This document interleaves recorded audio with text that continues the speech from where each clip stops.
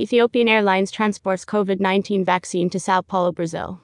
Ethiopian Airlines joined the fight against the pandemic. Since the outbreak of the virus, Ethiopian Airlines has beefed up its cargo shipment capacity by reconfiguring its passenger aircraft.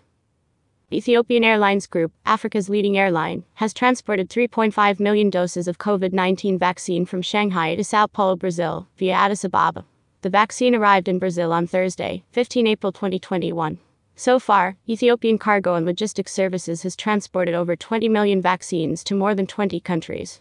Ethiopian Airlines Group CEO Mr. Tulle Gebremeryem Said as a leading Pan-African airline, we joined the fight against the pandemic since the outbreak of the virus. Our commitment to fighting against the pandemic and saving lives has been unwavering in Africa and beyond.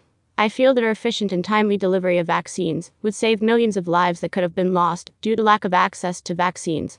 We are devoted to transport vaccines globally with our modern fleet, well-established infrastructure and diligent employees. I am glad that we have started to reach beyond Africa, and we will continue to play our part in the global vaccine distribution.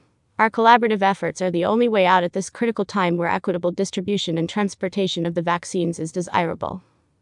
Ethiopian Airlines has beefed up its cargo shipment capacity by reconfiguring its passenger aircraft and introducing new technologies. The airline has become the choice of cargo partners as a result of its agility, capability to store and carry time-sensitive shipments such as pharmaceuticals. It played an exemplary role in the distribution of PPE across the globe, which led to the selection of Addis Ababa Bole International Airport as a humanitarian air hub by UN agencies.